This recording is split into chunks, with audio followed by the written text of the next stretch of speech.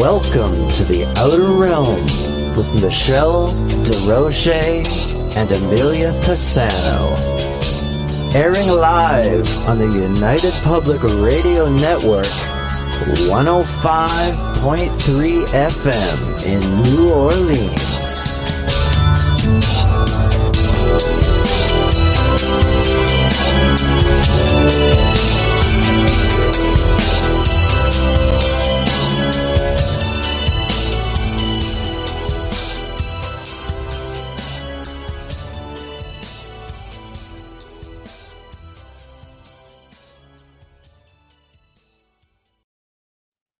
Good evening, everyone. Welcome to the Wednesday night segment of The Outer Realm.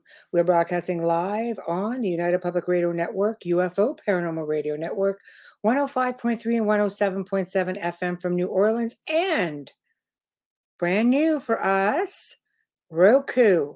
We are broadcasting live for all you amazing folks over on Roku. So make sure you check us out.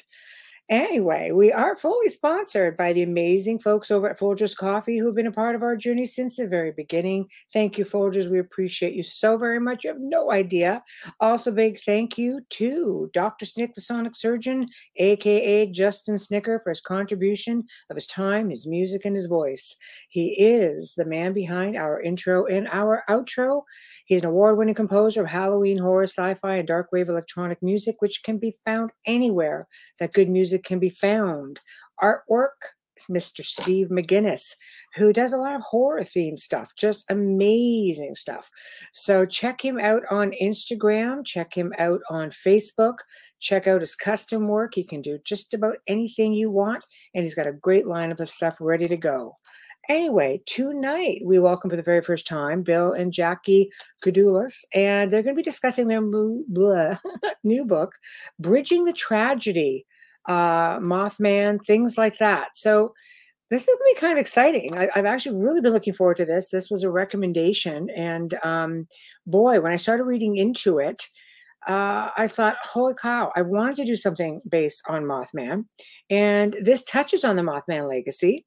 It focuses on various types of trauma from people of Point Pleasant, West Virginia, who experienced everything that went on with the Silver Bridge collapse. And this is sort of the aftermath and the trauma that people went through. It's just amazing. So I can't wait until we hear what they have to say. So I have essentially sent them their link, and now we're going to wait. So, hey, Brian. Oh, boy, everybody's chiming in. Tamara, hello. Hello, William. Sure hope there's some good news tonight. Into the war would be a nice switch of the situation. Sure would. Yes, Folgers, Tamara. Folgers. And glad you enjoyed, Ray. Glad you enjoyed the show. Hey, Brian. Hello. Nice to see you, my friend. And hello, Kenny. Everybody's just chiming in. So who doesn't like Mothman? That's what I've got to say. I mean, I've enjoyed the movie when it came out and thought it was, let's just say it left me asking a lot of questions, because I started, I research a lot, and I started finding that there were similarities. Hold on. Our guests are here. Woohoo! Hello. Hey, Michelle, how are you? I'm well. Oh, and who's this little cutie pie? This is my wife, Jackie. Jackie? Ellie. I was kind of talking about the little furry one. Yeah. Ellie. Hello. So, guys, welcome to the show. I've really been looking forward to this. I was just saying, how I really enjoyed the Mothman just as a story, and you hear so much about it. I've never done, you guys are completely new, because out of all the shows, this is the first time I've addressed anything that has to do with it in any way, shape, or form. Oh boy! Oh, wow. Well, I know, yeah. And Amelia, Amelia does a show with me. She's been under the weather and been going through some family stuff. Everybody's under the weather, so she apologizes that she can't be here because Mothman is one of her favorite topics. So when I told her this had a lot to do with the aftermath of the tragedy and everything surrounding it, she's like, "Come on!" So, that's what happens when you basically pick a bad time to be sick. So, anyhow. Where do you guys want to start? I mean, I don't even know where to start with something like this. We can start with whatever you'd like to. Honestly, Jackie and I are really both very well versed in the whole Mothman story. We could start Fantastic. from the very beginning if you want to. We could talk Yeah. about the Mothman Prophecies movie, the book that we've written. You name it. You just go wherever you want. We're not going to miss a beat. Well, I want to definitely talk about your book. And as you can see, I'm just sitting here and got it scrolling across. So, but where I'd like to start, I guess, is what leads up to that. So how about we start with the whole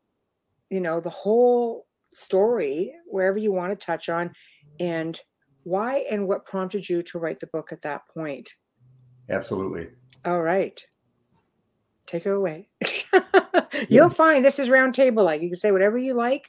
The stage is yours. We want to make the most out of our millions of listeners. So whatever All righty. you want to Well, hey, again, Michelle, thanks for having us. We're honored Pleasure. to be on the program. We do have a panel here, unfortunately, that we didn't intend to assimilate for you. But with Jackie and me, you saw our little friend Ellie. She's our 7-month-old lab puppy. Oh, She has a twin sister named Maggie, who's a Aw. black lab. She's at my feet right now. And they have a contest where they like to chase our 3.5-pound cat around nice. the house. So, we're hopeful that that's not going to cause a big ruckus. I just wanted to give you a heads up. They might chime It's in. okay. We have people who bring their pets on all the time. We're pet lovers and rescue lovers, and if whatever may be, we all love it, and it'll be an adventure, I'm sure. No problem. So let's start with Mothman. I mean, I guess the whole folklore, who is he? Sure. What is he? Well, and just for a quick, brief snippet, background, I've been paranormal interested and an enthusiast since the 1970s. Jackie, probably as long as that. She's actually an experiencer. So she has had a number of paranormal experiences. So we kind of Nice. balance each other out. I'm not skeptical. That's not where I'm coming from. But I Sure. am more investigative and fascinated. She's a Same. first-hand experiencer. So Yeah. she's had some things going on that way. So the two of us met in 2004, about a year after I had watched the Mothman Prophecies movie. Right. Are you familiar with the movie? Oh, absolutely. I don't think there are too many people who aren't really. I mean, it was such a sensation. Yeah. And It really it really caught my attention. At that point in my life, I was a little removed from super active studying, researching, reading. I was working, the day job and doing the life thing. But I Right. found this movie, and as I watched it, I found it interesting. I didn't think it was a fantastic movie, honestly. Right. It was interesting, though. What Yes. caught me was all the various things that went on during the movie. And for those who aren't familiar with the Mothman Prophecies movie, it's based upon the events that took place in 1966 and 1967 in Point Pleasant, West Virginia. Sightings of a creature, a black winged creature who was described a few different ways, manifested for about 13 months in that little community, Point Pleasant, and on the opposite side of the Ohio River, Gallipolis, Ohio. There are a couple of sister cities, and the two of them together, maybe 12,000 people. You hear my little puppy I do, yeah. harassing the cat. Yeah, there we go. Ellie. That's okay. That's okay. No worries. So, yeah, long story short, Michelle, I mean, really, if people are not as familiar with the phenomenon of Mothman, the way that I like to describe it to people who are more contemporary is that what happened in Point Pleasant, West Virginia was very similar to what's been reported the last several years with respect to Skinwalker Ranch. There were so many Right. different things that happened. It wasn't just a black winged creature with red eyes that scared people. Right. There were also UFO sightings. The UFO sightings outnumbered the Mothman sightings. And that's there funny were- because they don't really talk about that at all, do they? They don't. Yeah. In today's popular Mothman culture, that's not really spoken to much. But there was Right. cattle mutilations also. There were all types of poltergeist activity, disembodied voices, you name it. So there was all Right. kinds of craziness going on for 13 months. And at the end of the 13 months, the Silver Bridge disaster occurred. And this is when the bridge that connected basically West Virginia and Ohio Mhm. went down on December the 15th. And unfortunately, 46 people lost their lives, and it just devastated the community. Right. Right. You'll just see I'll put comments up every now and then. I'll read them off because we have a huge audio listeners. We're also like FM. Oh, Yeah. and we're on Roku live, by the way. So you can watch yourself on the big screen. Anyway, Tamara says there's been new reports of Mothman in New York. And it's funny, and let me know if you guys have heard about this. I know that throughout different parts of the world, when Japan had the nuclear reactor go, allegedly there were reports of a similar type being, almost identical, in the skies over that disaster area. So I guess my question is he a harbinger of doom, or is he an omen where he's just trying to warn people?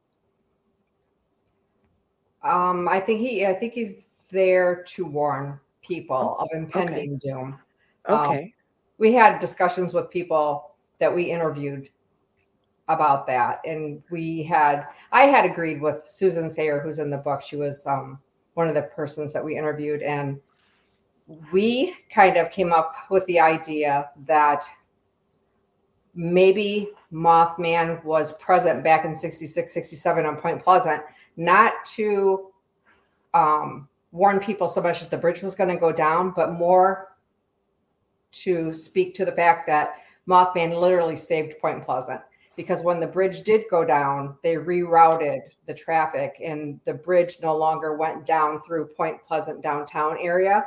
It goes around Point Pleasant now. The traffic all flows around it. So they lost their commerce, and businesses started closing slowly one by one. And the town was dying. And because of Jeff Wamsley, the owner operator of the Mothman Museum, Right. Mothman has brought Point Pleasant back up and running again. Wow, very nice. The tourist attraction. Yeah. Now, have there been sightings of him since this tragedy? I think I would say that there are definitely reports of winged creatures that resemble what we've come to know as Mothman. There's, out there these days, there are all kinds of reports. There are various websites that a lot of reports go to where people are disclosing that they'd witnessed a Mothman type thing, or something that is close enough in description to what the general consensus of the Mothman community would accept as being a Mothman sighting. There are reports. I mean, there's an awful lot of activity that states that people are seeing things, and they aren't just in Point Pleasant anymore. Those reports do come from all over the place. Right. What do we think he is? Oh boy, yeah. What do we think he is? I think it's an interdimensional being. I do. Yeah. I would agree with you on that. Yeah. I mean, we were told by Denny Bellamy, he was another person we interviewed, and he is the director of the tourism there in Point Pleasant for the whole county, for Mason County. And he said that on the first day of opening hunting season in Point Pleasant or that county, 250,000 people, men, women, and children, hit the woods to hunt. And he said, you better believe me, if there was something out there, because everybody was out looking for Mothman, if there was something out there, it would have been found and it would have been shot. And he said they had two questions. What was his questions? What do we do when we find it? Or can we shoot it when we find it? And if there's more than one, can we shoot two? Of course. Oh my God. Yeah, that's a tough call. I mean, your first instinct is that fight or flight or just shoot it. I know. But that's I don't know, it's fascinating, but I guess it sort of falls into the whole cryptid thing, like Bigfoot, when you see, I mean, Mothman can fly, Bigfoot not so much, but the footsteps have just been known to stop, and then that's it. You look at Loch Ness Monster, they never find anything. The loch cannot sustain anything this big, but yet there are sightings. So is it exactly that, an interdimensional thing, portals, things of that nature? It would make sense. I mean, they're all over the world, power spots, things like that. It doesn't take much. Tamara, I wonder if the Owl Man of England is a Mothman. Who knows? I mean, that's entirely possible. I'm not as familiar with, the Owl Man of England. I would like to kind of piggyback a little bit, if I could, Michelle, on what course. Jackie was talking about with respect to Yeah, of course. what do we think Mothman is? Because I think that it's such a fascinating phenomenon. It's really pretty unique when it comes to the paranormal community. There's nothing really that's anywhere close to it. I mean, there are a couple things here, a couple things there that are kind of close to it, but I really, I've spent a lot of time the last 15 years or so studying the works of John Keel. Oh, I love John Keel. Yeah. John Keel being the author, obviously, of Mothman Prophecies, Mm-hmm. The Eighth Multiverse. Tower, Operation Trojan Horse. He was just such a forerunner and such an outside the box thinker when it came to anything paranormal. I mean, really cut his teeth in the industry, basically chasing Indian lore and Chinese lore and going over out east, in his first book. Oh, he's brilliant. Yeah, he was fantastic. But what I really, in studying his stuff that has made an awful lot of sense to me is that he speaks to Mothman as being a transmogrification of energy. Mothman to him is a being that manifests itself in various ways to each individual who perceives it. And I like his book that was really half of Mothman Prophecies edited out, which followed up the Mothman Prophecies, called The Eighth Tower. Because in The Eighth Tower, Keel really goes into the concept of what he calls the super spectrum, basically talking about different levels of reality, different. For people familiar with H.P. Lovecraft, which I'm sure a lot of the audience, of course, I had, The old ones are floating around us right now as we speak. We can't perceive them; they might see us, but we're kind of occupying the same space interdimensionally. And Keel talked about that, and I really, it resonates with me. It makes sense that we have different frequencies, and perhaps Mothman kind of pokes through in different, window type areas like Point Pleasant from time to time, manifests, shows up, and I just love that idea that Jackie and Susan Sayer came up with, that, maybe Mothman really came to Point Pleasant because she was able to perceive that tragedy was going to happen and wanted to be there to be able to help that community resuscitate itself. It took a long time, but the community's thriving now. It's doing great. So I just love that explanation of Mothman. I love it as well. I think we're always so quick to jump to things of this magnitude are so unusual, and because of how things look, you should just automatically fear them. Unfortunately, there's a lot of that, and I am a big believer in mindset, and I believe that it can go either way. If you take that perception, to me, it makes a lot of sense. Why do we automatically assume that everything that we don't understand is here to cause harm? Well, and the human mind does not like an incomplete picture. Our psyches, our psychology, when we see something and we're not sure what it is, we have a need to automatically categorize that into something that we're familiar with. And we're genetically programmed that if it's outside the box of what our perception is, that we better have our guard up. So that fight or flight kicks in. And when that fight or flight kicks in, we lose rationale. And we can't necessarily sit there and reason if we see something immediately that's outside of our experience, especially if it's at night, and especially if it's got red glowing eyes, or that's how it's appearing. Sure. Let's face it, it's a little unnerving.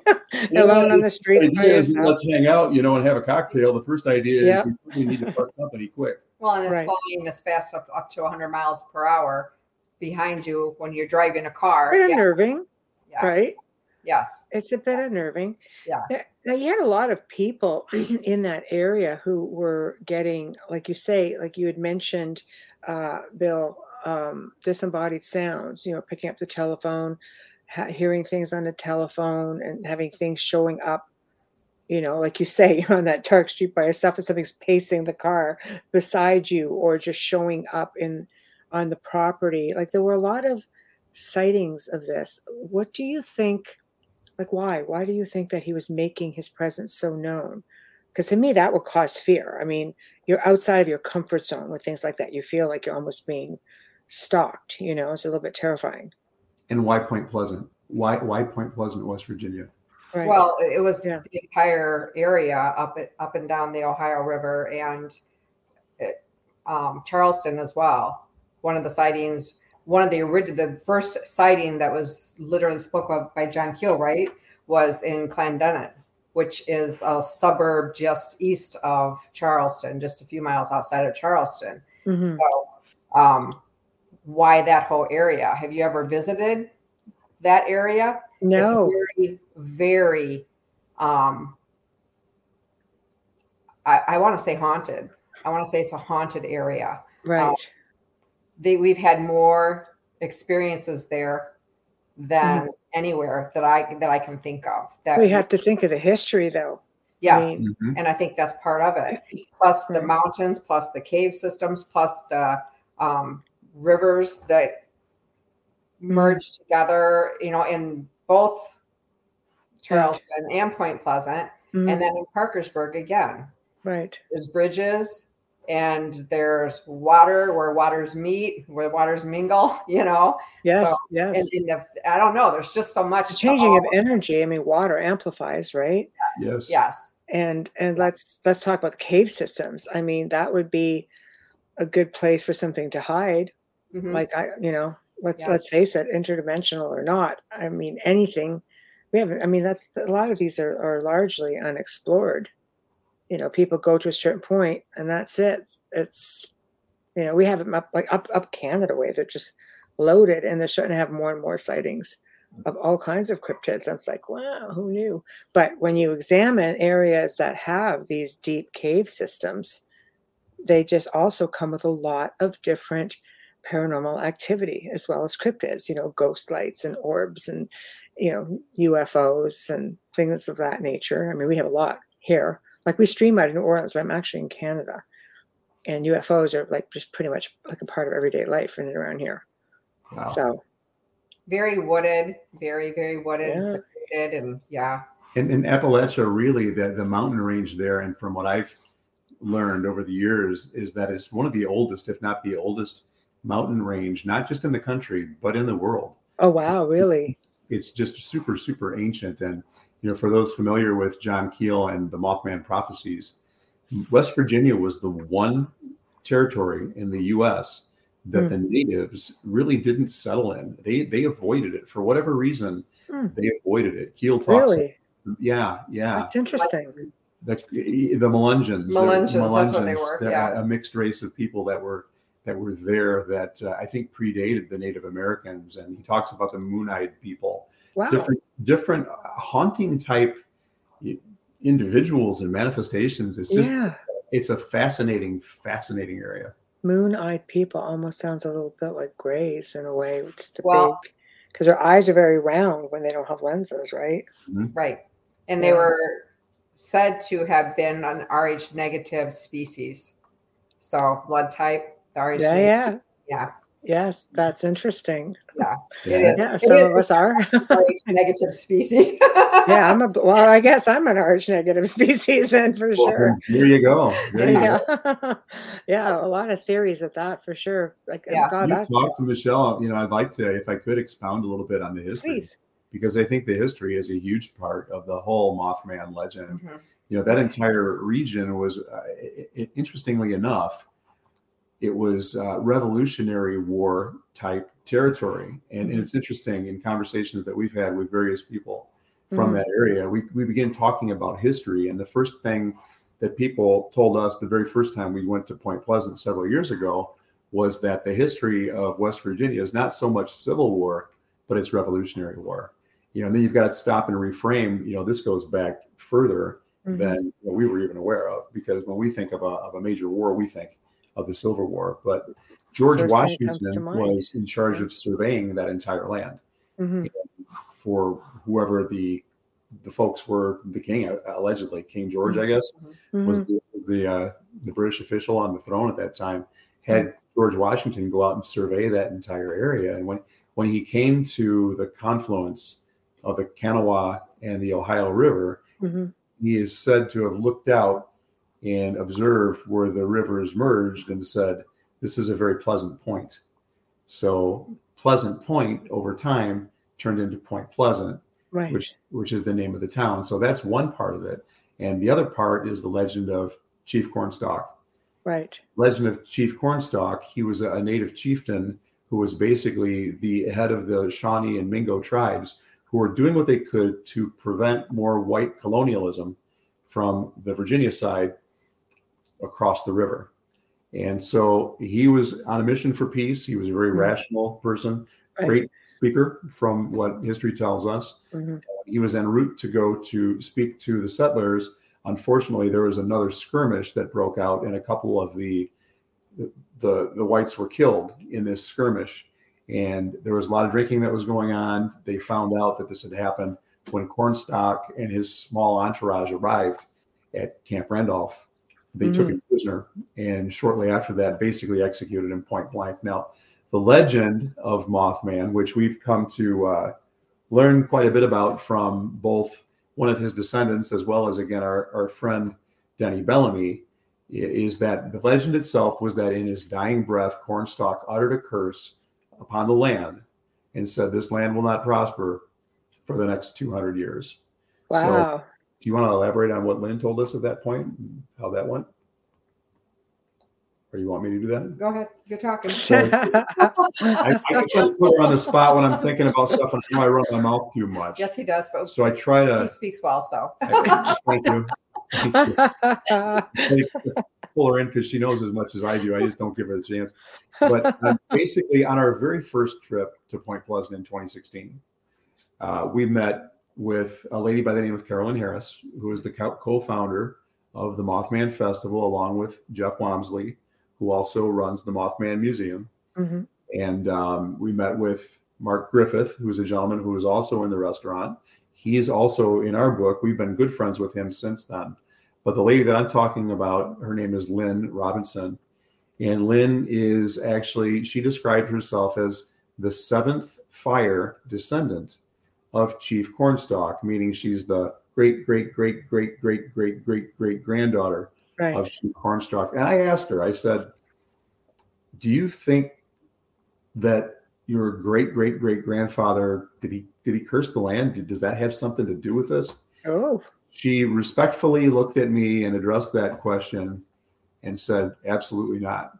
She said, "There is not a Native American who would ever curse the land. No, they don't own the land. We don't own the land. That's right. We take care of the land. We are That's right. stewards. We work in harmony with nature." She said, "Absolutely not." So during our interview a couple summers ago with Denny Bellamy, Denny kind of dispelled that myth too. And this part I know you like to talk about. Okay, so there was an old school that was built in 1908 or some time around that period, and they were tearing the building down. And when they tore away a wall, they found an old closet. And when they opened the old closet, there were some old supplies and things in there, and they found plays, the school play of the Chief Cornstalk curse. And inside that playbook, it spells out the curse exactly the way if you Google it, you'll find that from the play, from the script. So that's interesting. Yeah. Oh, wow. Here's something else that's interesting. And this doesn't to do with the curse, but when we talked to Lynn, we went out to the TNT area because that's where Mothman was spotted, and that's where everybody goes when you go to Point Pleasant. You got to go to the TNT, you got to go to the igloos, you got to do all this stuff. And when we went there, she had given us tobacco to spread, and she told us how to do it, so that way the Native Americans would know that we came in peace and that we weren't there to do any harm. We were like an offering of sorts. Yes. Okay. And the reason that is because that was their there's burial grounds out there. Yes. So they lived on that land. There's a Cornstalk, what is it called? The Cornstalk grounds is what Cornstalk it is. burial grounds. Yeah. Chief Cornstalk burial grounds. So I think that's interesting too, just the fact that that was where the tribes lived for a while as they were passing through. And then also Mothman is sometimes compared to the Thunderbird, which relates back to Native Americans. So yes, absolutely. The Thunderbird, that's a whole other amazing legend. It really is.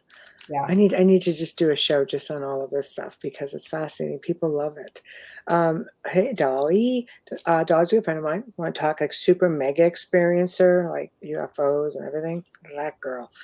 Highly in demand for the show circuit. My mother's family was from there, daughter of the American Revolution. And Awesome. here's a part I find interesting. My Awesome. mom was obsessed with what she called light demons. Interesting. Dolly, can you elaborate on what she thought they were? That's what she will. So now we're looking at a little bit of this folklore. Do we feel that there's something about this land? I mean, obviously, they were saying like they thought the land was cursed. Is there something with the land itself that maybe could have attracted this being? I think one of the things that Jackie just hit on, and I'm glad she spoke about this, was the fact that, and we haven't really elaborated a lot on the TNT area. Yeah. But the TNT area is where Mothman was very predominantly sighted by the Scarberrys and the Millettes, who were the first folks that actually encountered Mothman in Point Pleasant proper or in the area. Mm-hmm. There were others who also did too in that region as well. Right. But when we talk about, the fact, like she had mentioned, Lynn had asked us and given us tobacco and said, take this out there with you so that the spirits know that you're not there to cause harm. And we did that. The fact that it's a burial ground, the fact that it's really 3 burial grounds, if I remember correctly, and that they're mass burial grounds means that they were not individuals who were treated respectfully at the end of their lives. They weren't given their proper send-off. That there is a likelihood that because of that, that could generate paranormal activity. So we talk about the differences. We talk about the confluences of the river and the energy that's associated with that. We talk about the Native American burial grounds and the desecration. Although I'm sure any of that takes place now, or at least most of it take place now, would be just people who are unconscious of the fact that this is what's gone on. Could very well cause spirits to be very restless, and perhaps maybe they were responsible for manifesting some of this stuff that was going on. And another piece of this too, which is really, I think, super, super interesting, is that the TNT area was called TNT area because it was an area that was designated by the government during the World War II effort to manufacture munitions that were being put together for the war effort. So it was an area where people commuted to somewhat blindly. They worked there, they jumped on buses. The buses were blacked out. They didn't really know where they were going. They kind of knew what they were doing, didn't really know what the end game was. So they were just playing a part and presumably making a pretty good paycheck to be able to build these weapons of mass destruction. So this going on, are these things that are happening here, manufacturing these munitions in combination with confluences of rivers, in combination with these Native American components of desecrations of burial grounds and all this. Is this some type of an archetype? Is Mothman some type of an avenging angel here to basically level the playing field, or at least make some type of an awareness that there are things that are going on here that shouldn't be going on here? Oh gosh. Like, do you think a sort of, I'm just gonna put it out there, like a Native American, like a land guardian, like an elemental of sorts? Quite possibly. We talked earlier about seeing something outside of our comfort zone will scare us. Yes. You can go back to biblical times, and when they described angels made people tremble in fear. And these are supposedly the archangels don't look anything like what people think they do either, right? If you look into I haven't seen one, but I believe you. Oh boy, yeah. You just Google it, like the real archangels, what they look like, and you'd be just like, I did not see that coming. First time I saw it, I was like, wow. So yeah, I could completely, if that's what they were really seeing as opposed to our perception, that would be really frightening. Just saying. But Dolly elaborated. She says demons that would appear corporal as human with wings and red eyes. These specific ones, they brought disaster. So it wasn't the other way around. So I think you would have to have a sort of balance. in you have good, obviously you're going to have the other, as I say. So that's really fascinating. I like that whole theory that you were just explaining. So do you think when you say that there have been last sightings, do you are they still happening in this area, especially this area? Meaning Point Pleasant itself? Well, Point Pleasant, yeah, or I'll say like the sacred land, as we say. I think so. There have been other reported sightings. One of the things that Jeff Wamsley spoke to when we spoke with him, and we've known him now for several years. He's become a good friend of ours. Good. Yeah. But he spoke in terms of the fact that December 15th, 1967 was the day the Silver Bridge collapsed. Right. And Denny Bellamy echoed what Jeff said. And using my words to summarize what they said, let's not talk about this nonsense anymore. We're burying friends. We have people who have drowned, family members. If you didn't know somebody in Point Pleasant who died in the bridge disaster, you knew somebody who knew somebody who died in the bridge disaster. So I think the focus went to, the rescue effort immediately to save the people that they could. There weren't many survivors, but that's the first thing they did. And then the second thing was to deal with the devastation that took place, the loss, funerals at Christmas time. I mean, a horrible time. All the focus was off of the paranormal stuff, and the focus was upon how do we move forward as a community with this devastating loss. So there were other reports of things that had taken place in Point Pleasant. Seth Breedlove with Small Town Monsters has a couple different documentaries out. One of them called the Mothman Legacy, in which he basically interviews people who experienced Mothman in the 1970s, 1980s, in the 1990s, 2000s, and beyond, that had come forth and they'd spoken to their experiences. So they hadn't stopped. They just weren't as prevalent.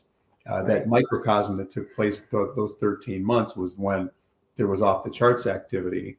It did kind of slow down, but a lot of it was focus driven and the rest of it was activity driven, but it is still going on. And I have to ask my wife, what did Maggie have? A battery. A battery. She just took a battery out of our black lab's mouth. Oh, nice. Like fur babies, like toddlers. They all have to act up when you're on the phone or, having a radio show. So, I mean, I completely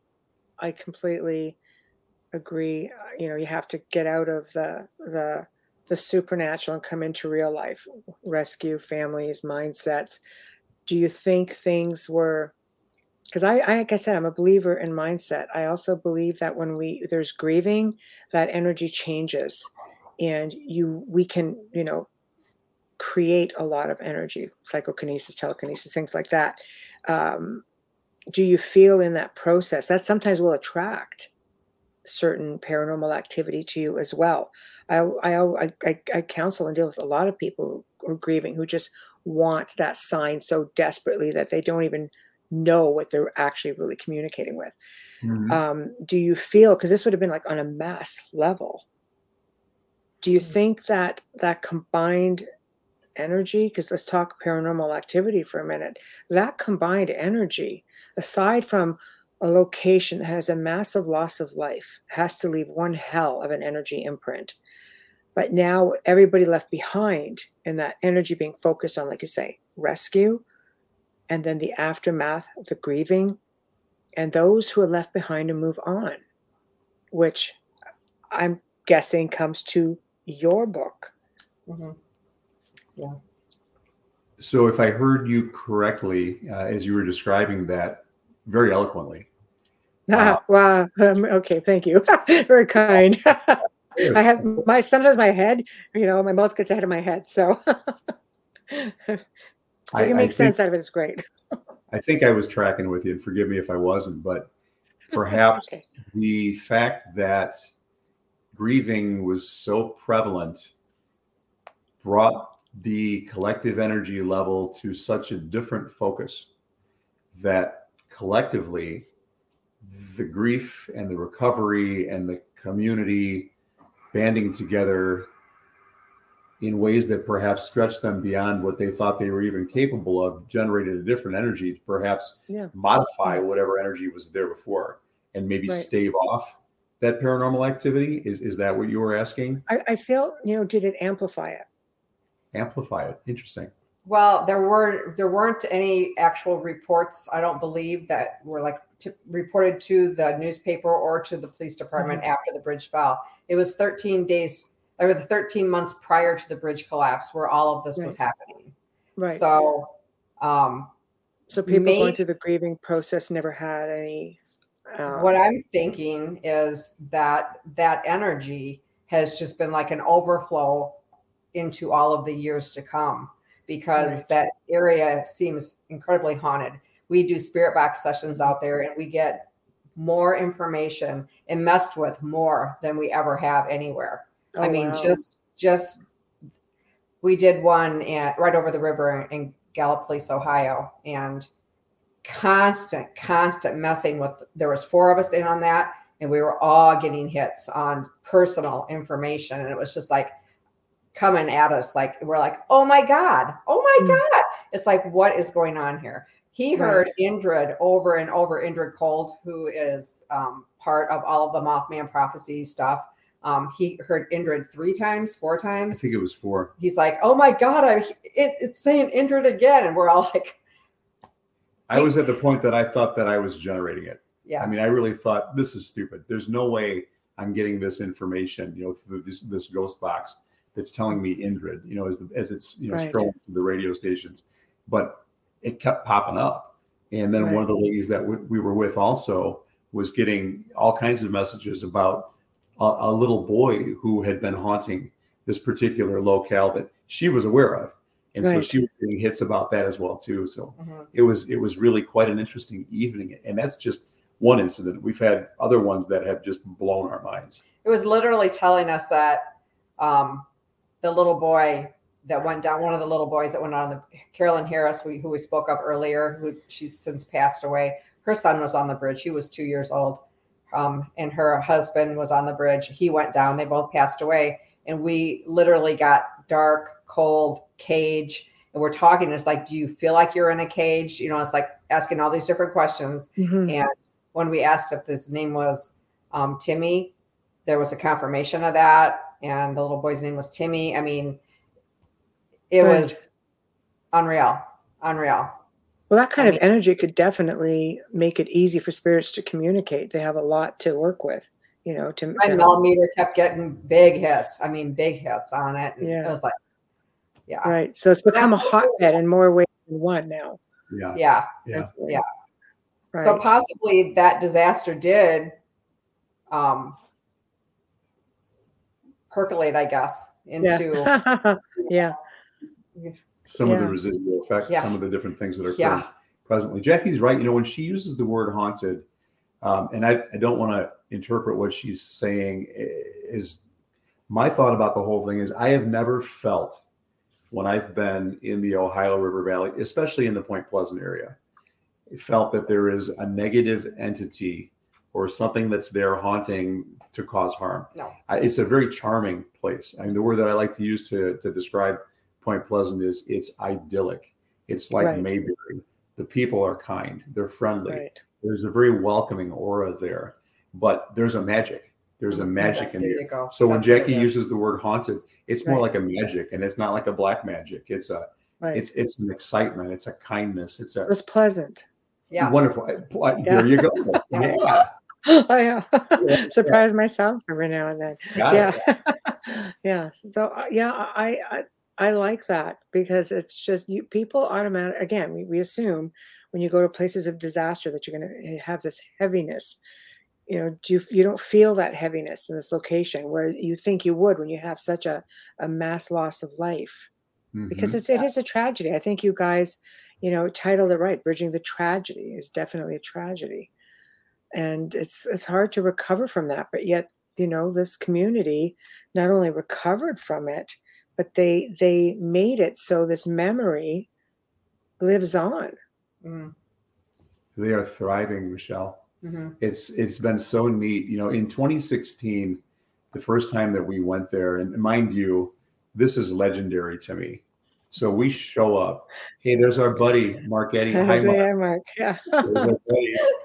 One of our besties.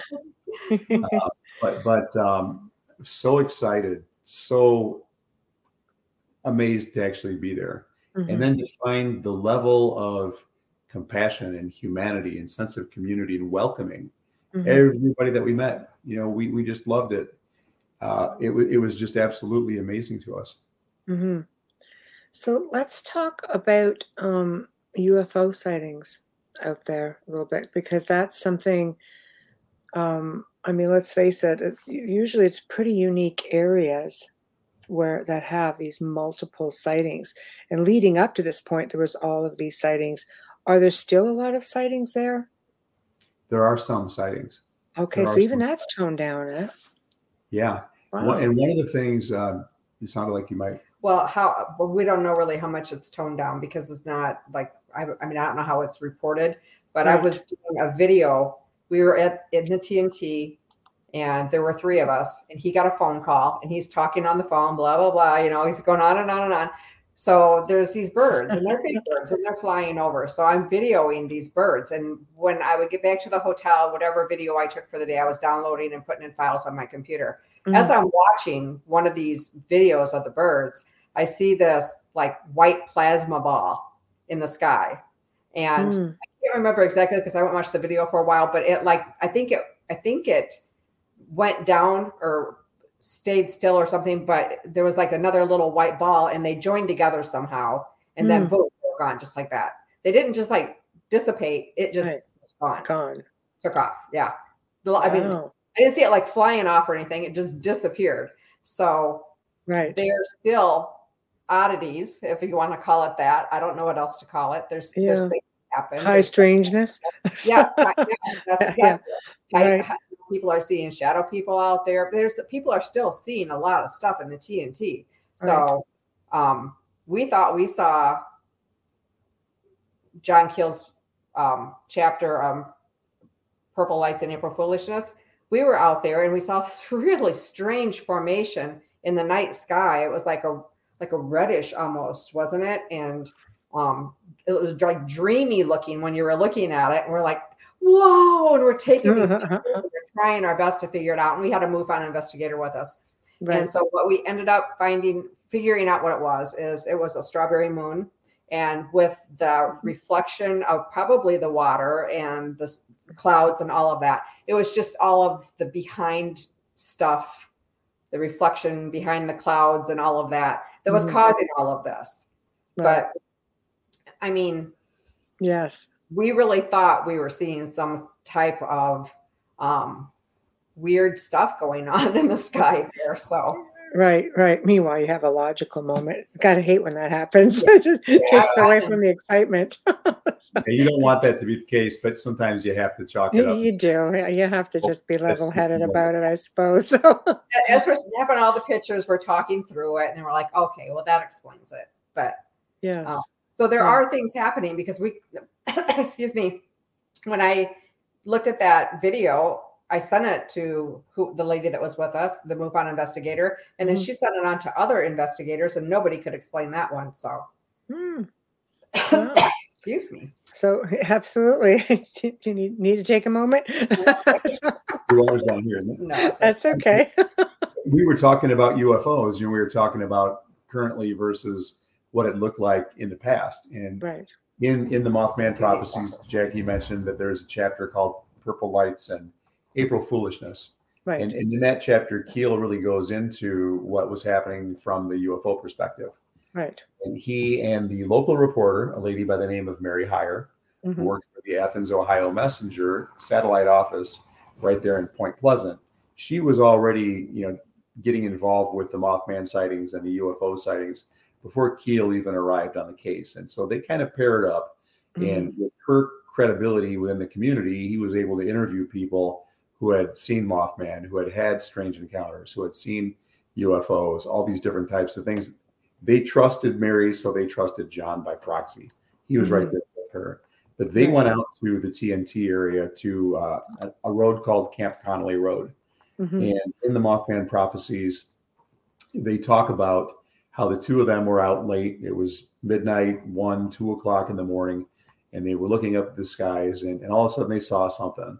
And it was strange aerial activity. And so John looked up at it, and he had one of these heavy duty, like industrial style flashlights.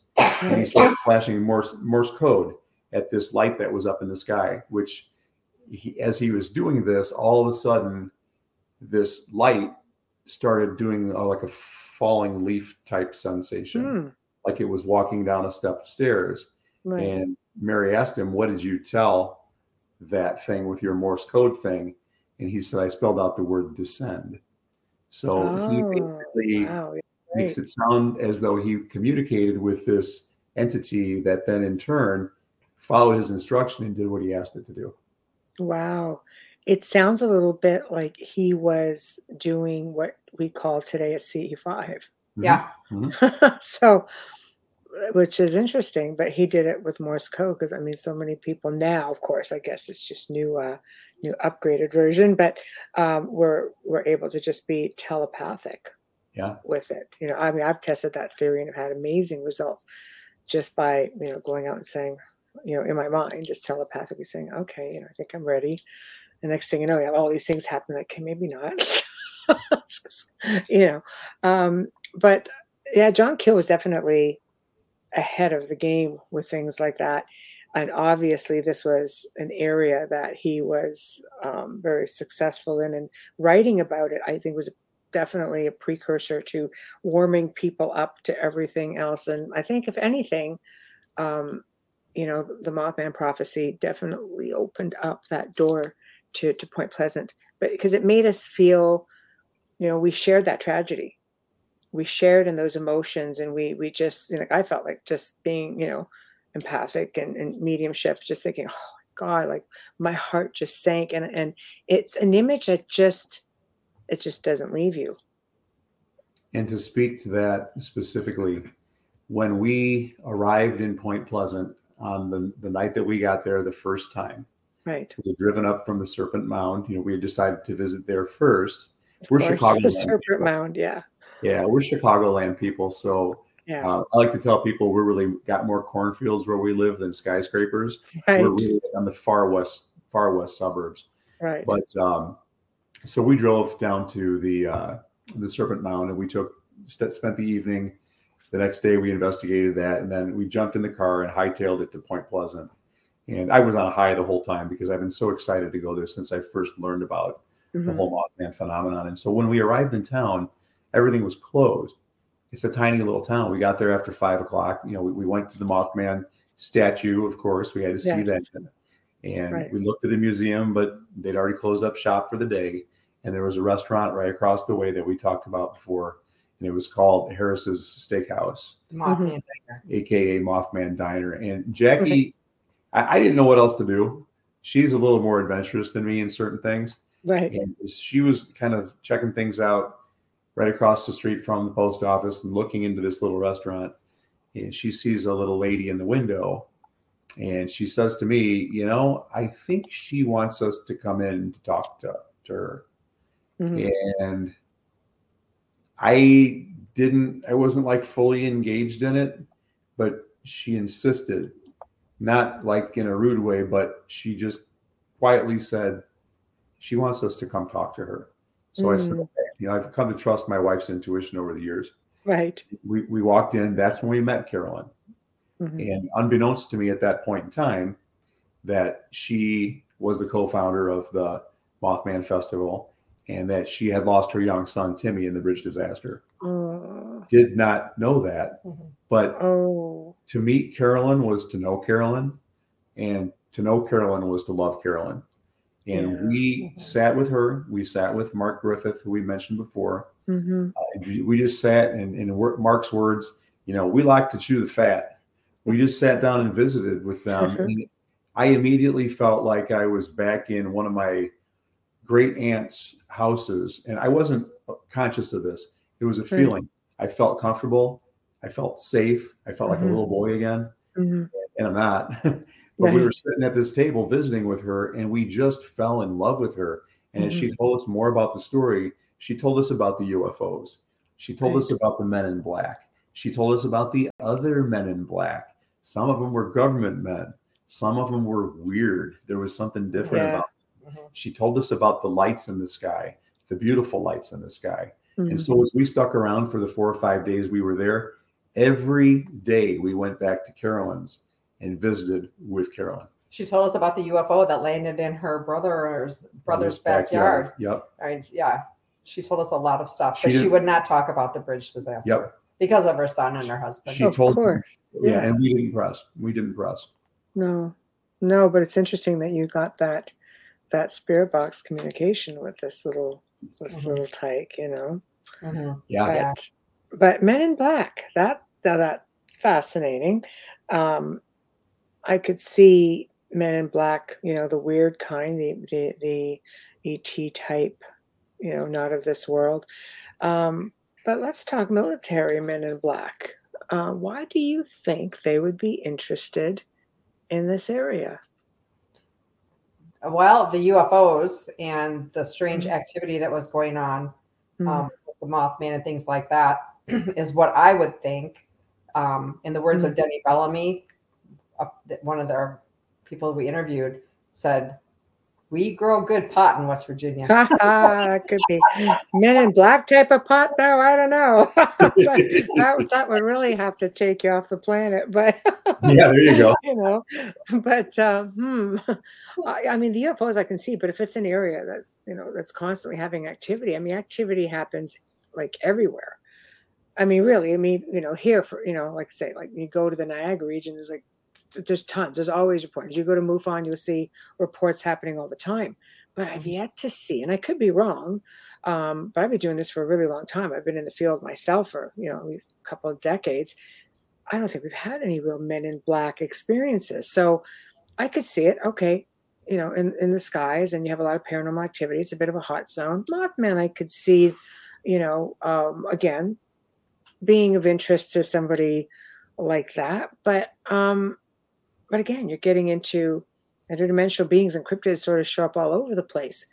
So it just makes you wonder. Well, a thought that I had when you were asking that, why Men in Black? Yeah. Why UFOs, yeah. Why government, guys? Yeah. Here we've got this ultra secret kind of operation going on where we're building munitions. We've got stuff that's going on. Right. I got to tell you, we're good friends with a gentleman, a co-researcher. When I call him a co-researcher, he's a trailblazer. Dude's been in the field for a long time. Guy by the name of Andrew B. Colvin. And Andy is largely responsible for repopularizing John Keel's Lost Works. He's the one that came out with the compendiums that you may be familiar with, Flying Saucer to the Center of Your Mind, which one is referred to in the Hellier documentary. That's Andy's work. Searching for the String. Searching for the String is another one. Outer Limits of the Twilight Zone. He's got about 15 or more of those. He just popped a message on my phone because we communicate regularly. He called me today and we had a little conversation. He's a good friend of ours. But the reason that I'm talking about Andy is that his thought with respect to why all this was going on is that there was a secret operation that was going on. He thought the government had UFOs back there. He thought that in the TNT area, there was more going on than just manufacturing of munitions for World War II. Yeah. If we had something, if it was a captured alien craft or whether it was something that was one of ours that was being perfected basically for a mission, whatever it was, that's part of his conjecture in some of his research. That would explain, military type Men in Black. It goes back to sort of like that Skinwalker Ranch thing, what's underground. There are places. Everything okay? That would be my dog, which is about 3 pounds. Anyway, all right. We'll leave that right there. Yeah, I mean, that would explain, why you would have that sort of activity. And wasn't there, because of these munitions, wasn't there some kind of, urban legend about Mothman possibly being a product of, bioengineering or something of that nature? that, or that because it's such a contaminated area that it was, what's the word I'm looking for? A genetic mutation. Yeah, a mutation. Right. Okay. Yes. Yeah. So It is very contaminated still. I mean, the ponds out there are just covered with a lime green sludge. It's awful. They pull like 3-eyed fish out of there, and they've seen 8-legged deer and all kinds of strange things out in the TNT area. So I don't buy that, though. No, I just don't buy that, because how is it that they can't catch it? If that's the case, why can't they catch it? And why was it seen all the way in Charleston and all the way up in Parkersburg? So if it was a mutation, there had to have been several mutations for it to travel like that, unless it is an intelligent being that can literally fly at high speeds, which it did, and know its way around. It kept coming back to Point Pleasant for whatever reason. Yes. So that sort of scraps that all together. Again, it kind of makes me wonder, do you have these military men in black? It's like, I don't know. What is it? Does something get out? That's my first thoughts. Like, I don't know. They just don't just randomly, show up unless there's something of I agree with you, significant interest or significant, something that they're trying to protect and make sure it does not get out. I was thinking that when I was like logically trying to process what Mothman could possibly be back before now, put it that way. Right. Patterson Air Force Base is not far from there. Right. And I thought, well, maybe it was a man in a flying suit, and it has night vision goggles and it's just flying and scaring people, because it never hurt anybody. If it was a dangerous being or was a killer being or whatever, alien or whatever it is, it never hurt anyone. Right. So did it communicate with people? Like, I mean, obviously you can only believe a portion of what you see in the film, but there were people who had allegedly come forward to know that they had some kind of a communication, whether it be like through the telephone or, on the property, that there was some kind of an attempt at communication, and for others more so. So there's another book that was written 5 years before the Mothman Prophecies by an author by the name of Gray Barker. Yes. And you're familiar with Gray Barker. I'm sure a lot of the audience is familiar with Gray Barker. He doesn't have the best reputation in the research community, just because he and Jim Moseley did a whole lot of hoaxing. So they kind of got themselves a little bit of a bad rap. Barker was a phenomenal writer. He was very literary. He did a wonderful job of telling stories. His book that came out in 1970 was called The Silver Bridge. And it's, in Andy's words, it's what you call kind of a docudrama, because it's not really a documentary. There's a lot of stuff that he takes poetic license with. In fact, he has a couple chapters that are written from the perspective of Mothman. So he's like putting himself into Mothman's, position, and then, writing that particular chapter to discuss that. But the reason I'm mentioning this is there was a lady in chapter 1 or chapter 2 of The Silver Bridge, and I believe her name was Virginia. I forget what her last name was, but in Barker's language, he described her as having second sight. And by second sight, basically, we mean she had some type of psychic intuition, some type of abilities to interpret things here and there. And she was one who actually, in the beginning of that book, prayed for Mothman, that he was not if he was some demonic being, that somehow he'd find his way to the light or what have you. Right. But she reported some type of messages that she received that she had thought were from Mothman. There were others. One of the witnesses, we talked about early on, Linda Scarberry, who was one of the more predominant witnesses who stuck it out for really her whole life in Point Pleasant. And felt that she was haunted by Mothman. When she was asked how many times she saw Mothman, she said hundreds, if not thousands. She felt every time she went outside, she would see it. So she really struggled with a lot of issues that happened in her life as a result of her initial encounter, and never really being able to get past it. She was really traumatized by all of that. But one of the things that she stated in one of the documentaries was that she had felt that at one point she saw Mothman on a cold winter's night on a roof, either her roof or a roof across the street. And it had its wings around itself and it appeared to be shivering. And she felt pity for it, that it was lost, that somehow it was a creature from a different realm that couldn't find its way home. And she sympathized for it. Wow. Could she communicate telepathically with it, do you think?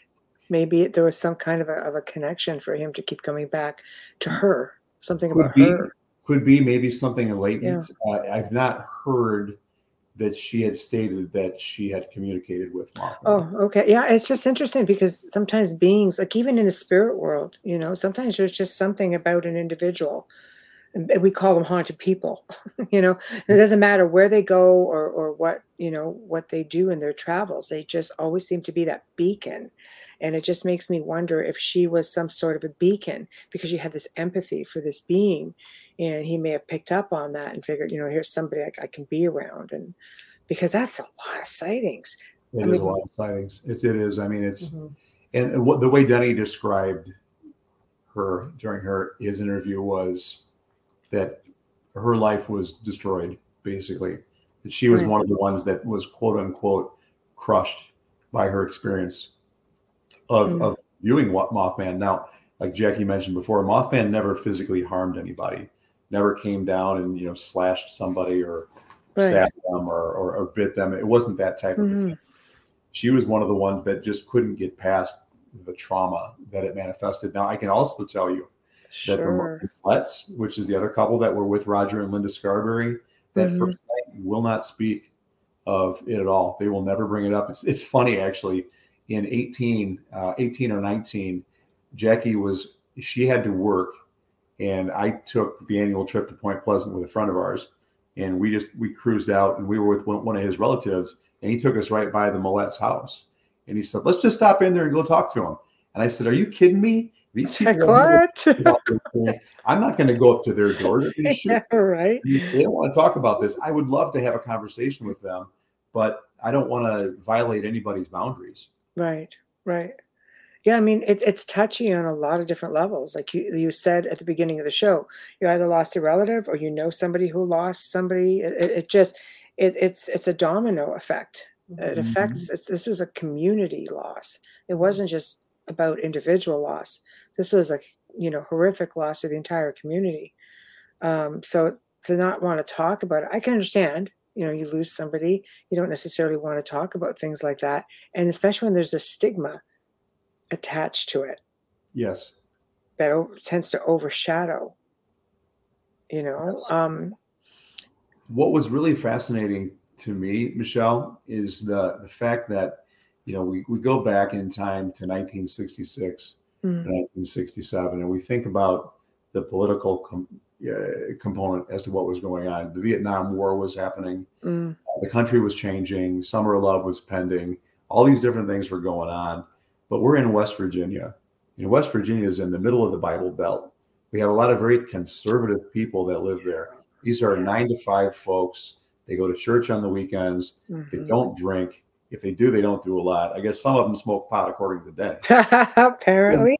But what gets me is in a community that small, you have between 100 and 200 people who are so terrified that they're willing to risk their reputation to go forward, to give their names, to talk to police, to file reports, to talk to Mary Hyre, to be in newspaper articles, to be on television, to talk to John Keel from New York, to let him write about them. And I mean, they didn't really stand to gain a whole lot by that. You talk about stigma, and all of a sudden they could very well be blackballed for the rest of their lives. Sure, loss of jobs or, they still talk about it. They had to. Right. No, that's a really tough position to be in because like, you could lose your job, you could lose credibility. It doesn't really take much in that situation. And you're right, very conservative people do not want to go talk about ghost stories. There's that sense of logic. Well, Mhm. take the pot aside. I mean, just, Yeah. but that might also be saying, okay, come on. That was What were the you thing. doing when you saw that? So, When the kids showed up at the cop shop, you've right. got the Scarberries and the Millettes on Yeah. the 15th of November of '66.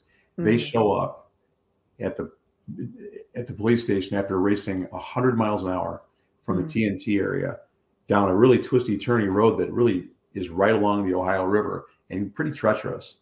Right. They showed up at the police station. They talked to Deputy Millard Halstead, Mhm. and they're talking crazy because this is outside of everybody's experience. I mean, talk about something to be afraid of. And his thought wasn't these kids are on something. His thought wasn't these kids are crazy. His thought wasn't they're up to something to manufacture some kind of nonsense. These were Right. reputable people. They were upstanding young citizens. He knew them since they were little kids. He believed that they saw something. And when Right. they were cornered and witnessed to their stories individually in separate rooms, they didn't vary. They all stayed on the same page. So it wasn't like they were trying to make something up or make it into something more than it was. They were terrified. They told it like it was, and they were very believable. And their original statements are at the Mothman Mothman Museum, excuse me, and you can read them. And they all said the same thing. And then later on, we found out this summer from Jeff that Linda and Mary both were taken to the hospital because they were in shock from it. They were treated for shock at the hospital. So, the people that want to say that they were making it up trying to get out of trouble is what we heard from a couple people that we interviewed. To go so far as to write 13-page front and back, Right. their reports of what happened, and then go to the hospital and be treated for shock. Mm-hmm. No, it doesn't make a lot of sense, does it? Pretty extreme. Yeah. I mean, if it was me and I was trying to stay out of trouble, I'd be keeping my mouth shut and just disappear for the night someplace. I would have blamed a friend. Exactly. Last thing you want to do is throw yourself under the bus and end up being totally exposed, and and also, small town. I mean, who's a good seed and who's not, and if the police officers know upstanding young citizens, I'm sure that they're going to take their word for it. They know who the troublemakers are. The community is small. It doesn't take much. So I'm glad that they took those testimonials seriously, because sometimes you're looking at young people, it's like, okay, sure, you saw that. Yeah. But how many other reports are coming in all in and around the same time also leading up to that point? Did they ever, what actually caused the collapse? So after all of this stuff happened, we have all this 13 months worth of UFO activity, Mothman sightings, disembodied voices, Men in Black, all this different stuff. All these things are going on. December 15th, 10 days before Christmas, 5:00 in the afternoon, the Silver Bridge gets filled up with traffic from both sides. You've got people who are getting off work. Right. You've got people who are Christmas shopping, coming both directions. Silver Bridge was built in 1928. It was an IBAR construction, meaning it was one of very few that were manufactured not only in the country but in the world. Right. It was revolutionary back in 1928, but we're talking 1967 now. So many years later, and instead of having bicycles, horses, and Model Ts going across this bridge, now we have bigger cars, semi-trailers, and couple this with the fact that, in Keel's words, the lights were recalcitrant, meaning that they both would go red at the same time. So in the middle of winter, freezing conditions, cold, people packed on the bridge. One of the I-bars had a manufacturing defect in it. They learned this later on. Right. This manufacturing defect expanded, the I-bar collapsed, and the bridge went down like dominoes. It turned, I want to say it turned to the left first and then to the right. Do I have that right, or is that backwards? Also swayed a little bit. Yeah, and within a minute, I mean, it basically dumped half of the traffic off into the river, and then flipped the other way around, dumped the other half off, and then horribly so collapsed on top of all those vehicles. Yeah. So we've got frigid conditions, bridges down. Emergency folks went to work as soon as they possibly could. Only a handful of people survived it. 46 lives were lost, but ultimately it was found to be a manufacturing defect and really changing. It was just stressed. Vehicles, yeah. Wow. Yeah, hairline fracture and IBAR 13. Yeah, number 13 again. So we have 13 months. Lots of 13s. From that transpired between 15th and December 15th of next year. 13, IBAR number 13. Right. Number 13 is all over the place. We could probably go on ad nauseum about that. Oh, that's a whole other show with the 13s. Oh yeah, I have a spreadsheet of 13s. Yeah. Here we go. I have to bring you back and say, okay. Exhibit number 1. That's right. Oh my gosh. I need to do a quick sponsor and station ID, and then I'm going to come back and we're going to get right to what made you decide to write the book. Okay. So for anybody just tuning in, shame on you. Should have done this like an hour and a half ago. Kidding. No, I'm not. Anyway, if you are just tuning in, you're listening to The Outer Realm here on United Public Radio Network, UFO Paranormal Radio Network, 105.3 and 107.7 FM from the beautiful city of New Orleans. And guys, we are on Roku. Officially, we are live actually on Roku right now, so you can watch us from the comfort of your own home as well. Our sponsors, of course, are Folgers Coffee, who we love. They've been with us since day one, and we're really, really appreciative of having them. So thank you, Folgers. Justin Snicker, Dr. Snick, the Sonic Surgeon, award-winning composer of horror, Halloween, sci-fi, and dark wave electronic music. Also, the master behind all of our intro, outro. So thank you to him. Artwork by Steve McGinnis. Thank you to you as well. So for the very first time, Bill and Jackie Kudulis. Did I just say that, or did I butcher it? Did I get that right? What? What? Kudulis. Got it. I'll be okay. So I think I just blurted it out a little too quick. They are the authors of Bridging the Tragedy. And we were talking about the Mothman. We were talking about the trauma and those who overcame it. And it's been a really awesome conversation, I have to say. See, I always say that, conversation, because it kind of, I like it to just flow. So a lot of people tuning in. Only just now, Corinne, really? Hello to all. Nice to see you. Also, Wayne, nice to see you as well. Some of our regulars are like, where is everybody? But anyway, so let's get to the book. What made you decide to write the book about survivors and overcoming? And in a word, in a name, Carolyn Harris. Okay. So my original education is I have a bachelor's in English. Right. And I spent, after finishing that, the next 14 years in technology sales. And I've always been an avid reader, but I've always been an aspiring writer. And never really got around to writing anything that I could publish. But at the age of 43, I asked Jackie if she thought that I had it in me to be a student, and would you mind if I went back to school? And she said, go ahead, take the class, because I probably was getting on her nerves a little bit. And just go.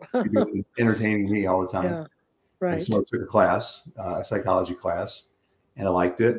And then I took another one, and I liked it. Long story short, took a half a dozen psych classes because I've always been fascinated by the human thought process. Why do we think differently? Why do we do things the way we do? Collectively, individually, what have you. So the whole thing was in order to go back to get an advanced degree. I wanted to get a master's in something, but I was nervous. I'm thinking I wasn't that great of a student the first time. I really had it in me. So I proved to myself I could do the online thing. So I jumped into a master's program and didn't find that to be too terribly hard. But what I loved about it was I got to write. And so when I finished that and kind of advanced a little bit in my career, after about 6 months, I got bored again. And I told Jackie, I said, I think I'm going to go back for a doctorate. And she knows better than to get in my way when I decide I want to do something. She's very supportive. And so she allowed me to go back to school. And as this we're talking about, I went back for the doctorate in 15. We met Carolyn in 16. And so I didn't know what I was going to really do with it. And frankly, I didn't know if I was ever going to finish it because it was hard. I mean, here I'm in my 40s, late 40s, and I'm trying to do something while we're raising a family, and she's got a career and I've got a career, and it's expensive and blah, blah, blah. But we took this vacation to Point Pleasant and we met Carolyn, and we loved Carolyn. And Carolyn gave us her cell phone numbers, which we thought was really neat. I mean, this is a lady who'd been on a number of documentaries, all kinds of things about Point Pleasant, Monsters and Mysteries type programs, things of that nature. And so we kind of felt like we were in the presence of a star when we met her, but she was so humble and so kind. We, a few months later, after we went back home, after having our mountaintop type experience in Point Pleasant, kind of went into a little bit of a funk. Just figured I'd never go back, and I'm back into my humdrum life and all this business. But Christmas Eve, as we were headed to Jackie's mom's house to celebrate Christmas, I told her, I said, Carolyn gave us her phone numbers and we haven't used them. And by golly, I would really like to talk to her and see if I could write something about her life. Wow. And she said, why don't you call her? Why don't you give her a call? But let's do it after the holidays. So we agreed that we were going to call Carolyn after the holidays. So our buddy, Mark Griffith, who we'd stayed in contact with from the time we'd met the both of them a few months earlier, sent us a message on Christmas. And he said, Carolyn had a heart attack.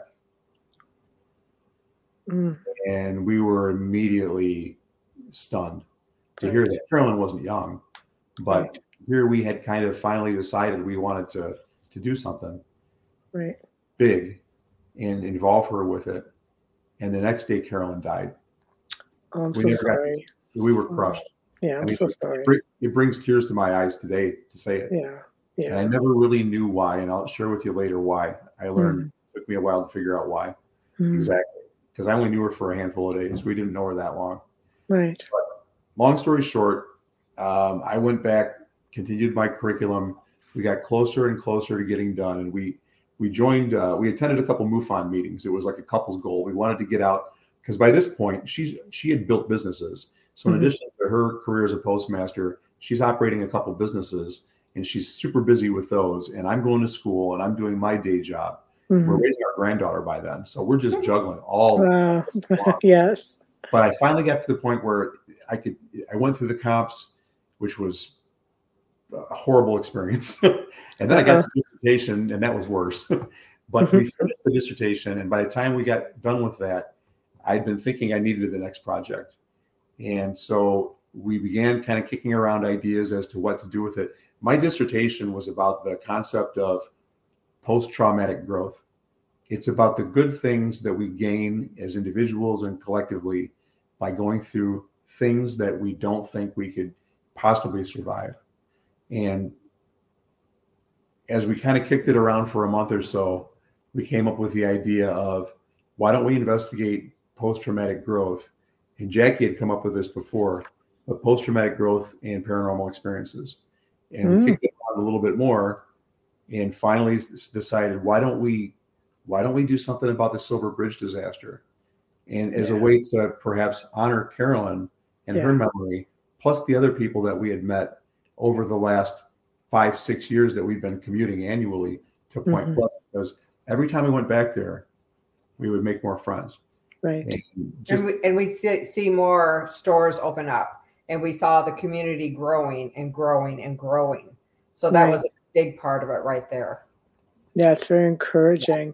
I think it's beautiful. I think it's paying homage to your friend and all of those who are just, overcome, again, like a tragedy, but a stigma as well. But yet turning it into this, this tourist mecca, where people come from all over the world just to participate and hear the stories and investigate and just be a part of that experience. So writing this book, you're interviewing people, that would have had to have been very emotional. How did you convince people to just come in and talk about all of this, especially those who don't want to talk about it at all? You go ahead, talk about it. So Mark we wanted him to be part of the story. He needed to be part of the story. Right. Because we met him on our first trip. We met him with Carolyn. He's kept up with us regular. We've seen him almost every time we've gone back to Point Pleasant. We wanted him to be involved in the story. So we asked him if he could be our first participant. And he said, yeah. I said, well, Mark, we love you, but we need more than just you. Right. So he said, tell you what, let me put the word out, see what I come up with. Right. So as he was doing that, we came up with an idea to contact Jeff, because by then we'd been pretty friendly with Jeff. We'd been to dinner with him several times, and every time hung out in the museum, and just, we like the same kind of music. So he and I visited about that. We just have a fun relationship. And so we made a plan to contact him. I got Andy Colvin, who we talked about, who's probably the most prolific Mothman researcher alive today in terms of the volume of work he's done. And our only Mothman witness. Yeah, he's our Mothman witness also. Yeah. And we wanted to we contacted Steve Ward. And I don't know if you know Steve Ward or not. Do you know who that is? I've actually heard of the name. Yeah, but I don't know. Steve is somebody who's been a Keel disciple since the 60s. So he's somebody who's really a kindred spirit then. Okay. Yeah. When he retired, he moved from Michigan to Point Pleasant, and now he works with Jeff at the museum. Yeah. So he's one who's super connected also. So we weren't necessarily looking to ask them to participate in particular. We were asking them to point us in the direction of people that we could interview. But what ended up happening out of all of that is we deepened our relationship with Jeff. We deepened our relationship with Steve. And then we built a friendship with Andy. And Steve, although he wasn't really a witnesser and wasn't really present then, wasn't somebody we interviewed, but Andy and Jeff were. So we got Andy and Jeff that way. We had Mark. Mark got a hold of the Point Pleasant Roads Commissioner, Rick Handley. We got Rick involved. So we started building a little bit. And then we got a hold of Ashley Walmsley, who is Jeff's daughter. And she's really central to the whole Mothman franchise that they have out there too. And we said, Ashley, we've got a handful of people, but really for the type of methodology we're going to do, we need to have 8 to 10 people. I could use your help. What do you think? She said, get a hold of Beth Sargent. Beth Sargent runs the newspapers out here, and I'll get you connected to her, and then you can see what she has to say. So we lined up a conference call with Beth, and we talked to her, and Beth was real tentative with us. And she said, I like your idea, but you got to be really careful, because our idea was to interview people about Mothman and their experience of the paranormal, also about the Silver Bridge and their experience of that. And she said, you can do that, but you got to be really careful not to combine them. Don't make it look like, this is Silver Bridge Mothman type of or what have you. She said, you need to be respectful. You need to be courteous. So we laid out for her what our research plan was, and we followed a real strict research plan. And we sent that to her, and we talked to her, and she said, you know what? I'll put an article in the paper for you. What we didn't know, Michelle, was that she put that article on the front page of the Point Pleasant Register, the Gallup Police newspaper, and another newspaper there in the area. And she would not charge us a dime for it. So unbelievable. It's like serendipitous, really. Yeah. Right. We started getting phone calls. And the first phone call that I got was from a Southern gentleman. I could tell he was older. He told us his name was Jimmy Wedge. I didn't know who Jimmy Wedge was. I had no clue. But Jimmy Wedge lost mom and dad both in the bridge disaster. See, my heart sinks every time I hear something like that. I was a little rattled. Right. It's very humbling, isn't it? Unbelievably so. Yes. Unbelievably so. Yes. And he said, I'd like to be part of your study. And I just told him we'd be honored. We'd be honored to interview. So we were able to line Jimmy up as a result of that article. We still didn't have enough people there, but when we arrived in Point Pleasant, Linda Lane called us up. And Linda Lane was a person who was present there. She was 18 when the bridge went down. And she said she'd be a part of it. Charlene Westwood also called us. And she said, I'd like to be a part of your conversation. Let's do that. Wow. So it was a matter of, in the research community, it's a combination of targeted participation and then snowball sampling, because you've got people referring other people who are part of the study. So that all kind of rolled together, and the end result it was a combination of those ways. That's how we found our folks to participate, and we ended up with 11. And Facebook, we got Andy and Harriet. From Oh, Facebook. yeah. You're right. We set up a Zoom meeting with Andy Colvin. That's how we met him. And Harriet. Right. And Harriet Holbrook, who is an absolute psychic rock star. We love her. She's amazing. She is. And she was a recipient also. So she was one that had paranormal stuff going on too. And she's become a good friend of ours too, that I could go off on, and my wife would probably kick me under the table because that's how we got Harriet as well. Did I miss anyone? Marva through Linda Lane. Well, you missed Linda too, but that's okay.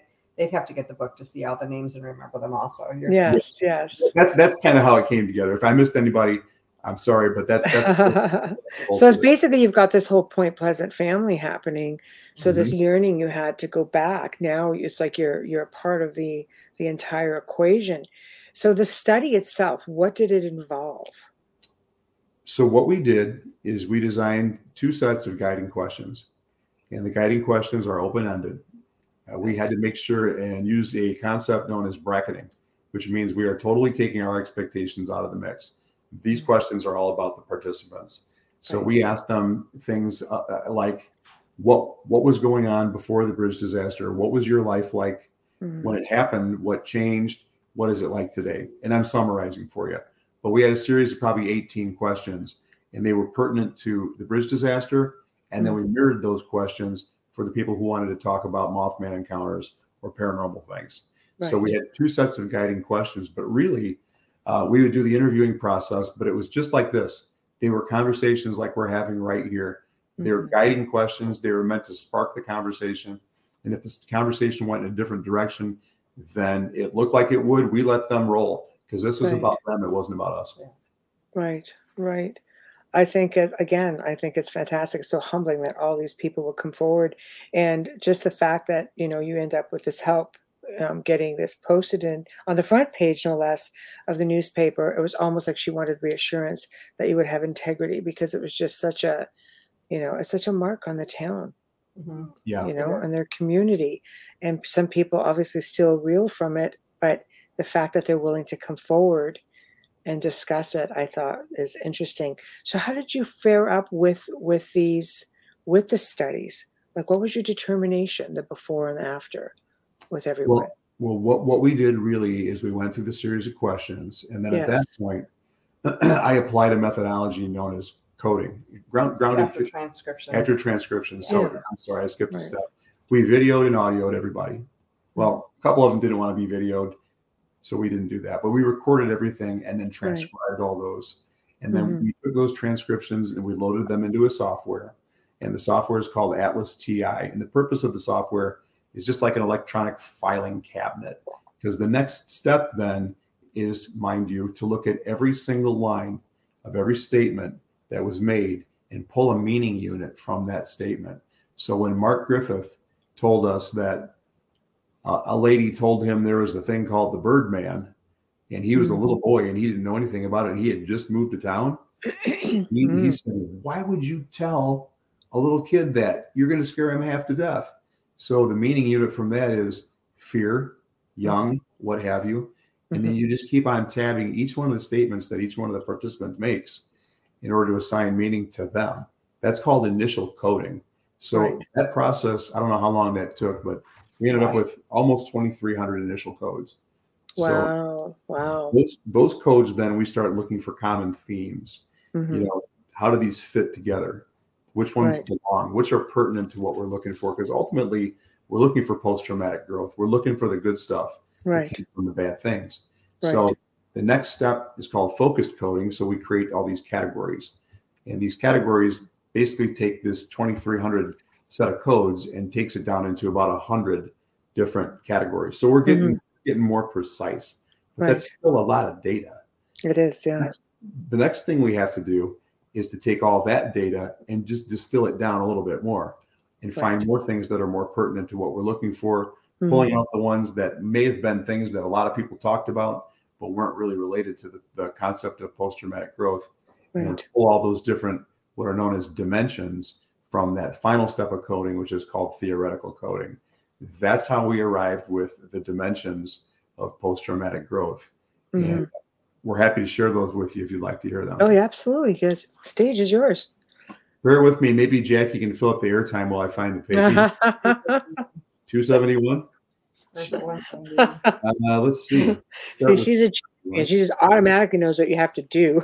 So- Mama says 271, and she's right. She's the brains of the operation. I'm the mouth. I'm the mouth. So what we found out was, and these are the things we found from the community of Point Pleasant that presented as positive things, post-traumatic growth, as a result of going through what they went through. Okay. The first one was a concept called appreciation for life. The second one was community. Next was entrepreneurialism, family, gratitude, memorial, optimism, patience, perseverance, personal development, perspective taking, positive reflections, preparedness, responsibility, and spiritual development. Wow. It just resonates with me as you're saying that. And again, that's just from, like just psychically how it makes me feel when you're chiming those words off. And I take in the energy of Point Pleasant. It all just resonates, like it just hits you in the core. Like it's, kudos. I think you guys did a fantastic job. It just nails it. Thank you. That's exactly, these people have persevered. They've overcome tragedy, stigma. They've literally just evolved the whole community as a community. And, all of everything that they were feeling inside, resonates in everything that you see when you go there today. Mm-hmm. Based on people, I know many people who've gone, and there's not one that's had a bad experience. Yeah. And it's just outstanding. We had always gone in off season. I'm not usually a big crowds guy. Yeah, same. Yeah, I a little bit more towards the introvert side than the extrovert side. Right. Jackie likes big stuff like that. She does great in those types of environments. But yeah, we were invited by Ashley Walmsley and Jeff and I had been talking for a couple of years about us coming and presenting what we were working on. But the Mothman Festival was canceled for a couple of years because of the COVID thing. Yes. Yeah. So we actually, I think I can speak for me. I was a little relieved in 21 because we didn't have anything to present yet. We were still working on this thing, and we wanted to come out there and at least talk about it, but it wasn't done. Right. But we really worked our tails off to get things ready in time for this year's festival, and never had published a book before. So we worked with Andy Colvin again, who is a pro at this. He helped us get this thing across the finish line. He said, "Guys, you can't go to the festival without a book. You got to have it done."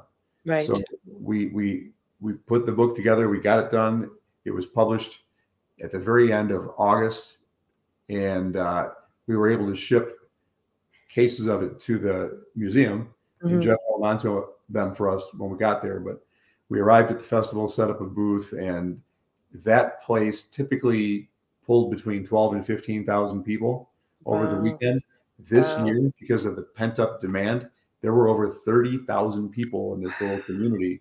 Mothman Saturday was just crazy. It was insane. Crazy. It was insane. And how did the book do? How was it received? We came home with some, but we sold a bunch. That's all that matters. Yeah, we had such fun. It was living the experience, I say.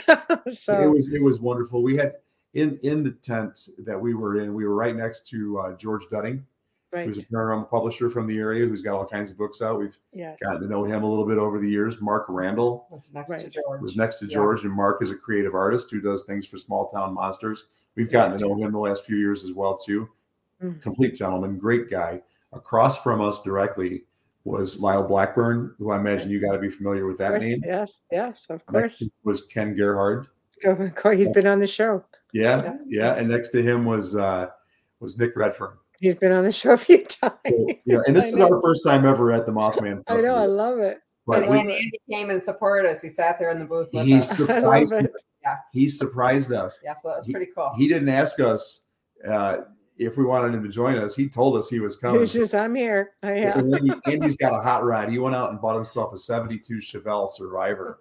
His Very car nice. is lights out gorgeous. Yeah. And he just shows up, drives from Columbus and shows up, and here I am, and he's got a pizza in the car. You want some pizza? It's hilarious, dude. Such a good time. It was so much fun. Yeah.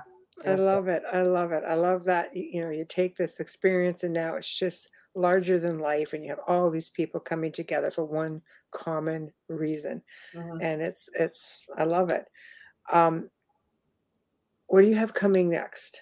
As we're slowly getting at the top of the hour, this is the part where you promote yourself. Tell people what you have coming up. I understand you're working on another book. Yes. Anything you want to talk about? Well, we had originally planned to hit the road running right after the first of the year with our new study looking for participants, but he has been recently hospitalized, so it's kind of put us back a little bit on any of that. But when we presented at the Mothman Festival, our last frame on our PowerPoint presentation was asking the audience for help. We had come up with 3 different ideas of what we were looking to do. And when I was going over those ideas, I started talking about the one that's most dear to my heart is paranormal experience and sexual abuse and physical abuse, any type of abuse that the paranormal experiences in my mind, are bringing in. Stem from? That might stem from the experiences? Yes. Right. Okay. And how you can grow from that. And so that one, because of the things that came out of my mouth while I was talking about it, which I had not planned at all, some lady came up afterwards, and I was talking about when I was a child. There were heads on the dresser at night, and I was little, and I remember peeking out from my covers and seeing these heads on the dresser all the time, and I was scared to death. Well, I found out later on in life that my sister, who shared a bedroom with me, also saw the heads, but she didn't want me to know that because she was my older sister and she didn't want to scare me, but she was scared to death too. And she was experiencing it as validation for you. Yes. Right. And I found out even further along in life that that's the time when she started being sexually abused by one of our uncles. And my dad was alcoholic and he beat my mom. And we had a lot of abuse going on. But so it's a traumatic thing. Okay.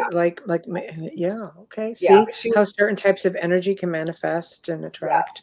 Yes. And I think that manifested because of her abuse, and I was able to see it because we were so close. But when I was talking about that, someone came up afterwards and she literally couldn't talk, and Bill was going to go talk to her, and she's like, no, and she was pointing at me. And when I started talking to her, I said, you saw the heads too? And then she said, but it was snakes. Wow. She saw snakes when she was growing up. So she had packed it away in a tidy little place in the corner of her self. And when I started talking about that, she remembered it. She had no recollection of it at all. You triggered it. Yes. Wow. So that's what we're looking to do for our next study. So if anybody listening to the show tonight would like to get in contact with you guys, maybe to participate, connect with you guys, stories of their own, how would they do that? What's the best way? They could contact us through our email, which is prp2022@gmail.com. They can message us on Facebook. Okay. They can friend request us. They have to look up our names. I don't know if you have them up. Yeah. Everything that is all in the show description. Everything you sent me, it's all there. Okay. So I can I can add your emails. I always like to ask first before I just put it out there to everybody who listen, millions of people, but I will add your emails to the show description if, with your permission then. Yes, that's fine. And then we also have a Facebook page, Phenomenology Research Professionals, that they could contact us through that too. Oh, excellent. Okay. I love that. It has been so much fun. I love the book. Where can they buy your book? Amazon. And then if people don't use Amazon accounts, because not everybody does, if they contact us on Facebook, We will ship them one. It's free shipping on Amazon, $19.99. We'll ship you one for $20, free shipping. Right. So just contact us on Facebook. Let us know. We'll make the arrangements to get it to them. Fantastic. I do not want to end the show without people knowing how to get your book. So thank you so much for joining me. It was been really awesome. You're so knowledgeable. I love what you did with the book. I love how you're just bringing the whole story of the people of Point Pleasant to the public with just in an entirely different light. You've made it more about the people than about Mothman. It literally Mothman's had his day. That's literally what I was telling people at the festival. I'm like, this is an excellent book, and it's not because we wrote it; it's because the people that wrote it. It's the interviews. They're in the book. I mean, that makes the book. Yeah, we have all 11 interviews in there, and they really are the best part of it because you get those experiences from those people. It's just they did a tremendous job of representing their experiences. Yeah, they sure did. Right. And you guys have done a tremendous job of bringing it to light. So there we have it, everybody. So again, thank you. Oh, people are going to start chiming in. Oh, there we go. There we go. It'll keep going. So, but thank you. I will be in touch after, once I get off the soundboard. I like to always let our guests know how many people were chiming in and just fill you in and send you links to archives and things like that. Wonderful. Thank you. Excellent. So thank you guys again, and I will be in touch, and I hope you guys have a fantastic week. You as well. Thank you. Good night. Good night. Well, that was fantastic. Just such I'll say, heartwarming, because it really was. It's a story that so many people are fascinated with, but from the Mothman point of things, this is so much more about the people. And I think sometimes people lose sight of the fact. They think, oh, the festivals, Mothman, paranormal. But I think you lose sight of the fact that really was about people and a tragedy that affected many lives for years and decades to come. So big thank you to our special guests, Bill and Jackie, for that. So big thank you. Just love this episode. But we are at the end of this fantastic segment here in the Outer Realm. So we'd like to thank Bill and Jackie for joining us. Just super, super interview. Big thank you to Folgers Coffee, who are part of our Outer Realm experience here. Thank you to Dr. Snick, Justin Snicker. Thank you to Steve McGinnis. If you guys, no matter where you're watching the platform, please like us, follow us, love us, subscribe, whatever it takes. We appreciate you so much. And you just make the show so much more fun. So thank you to everybody in chat who was chiming in. Corinne, to your answer where you asked what they thought Mothman was, serial killer, messenger of doom, ET, the answer at the beginning of the show, and they believe they were leaning to interdimensional being. So I just wanted to get that out there also. So again, guys, if you want to contact us, please, outerrealmcontact@gmail.com. We have a lot of people sending us guest ideas. We do try to get to everybody. And if they fit in with the whole genre of the show, we are happy to bring new faces on. They're just going to have to wait a few months because we are backed up about 3 months right now. But we are doing our very best to get people booked in a timely manner. Which brings me to tomorrow night's guest, Richard D. Lewis, who's going to be discussing his book, The Paranormal Christian. Yep, religion and paranormal, kind of a funky thing, but definitely it's interesting. I've been reading it. It's like, it's going to be a good show. So tomorrow night, tune in for some more fun. Remember, we're on Roku. If you're not on Roku, go get Roku. And if you haven't been a part of our channel yet, just find us on UFO Paranormal United Public Radio. Just like that. And I'm sure if you check out all through our Facebook pages on the network, you will find a way to get in there. But we were live there tonight. So it's a big bonus for our guests, big bonus for more of our listeners to be able to find us. So guys, thank you. We will see you tomorrow evening. And thank you for tuning in. Good night.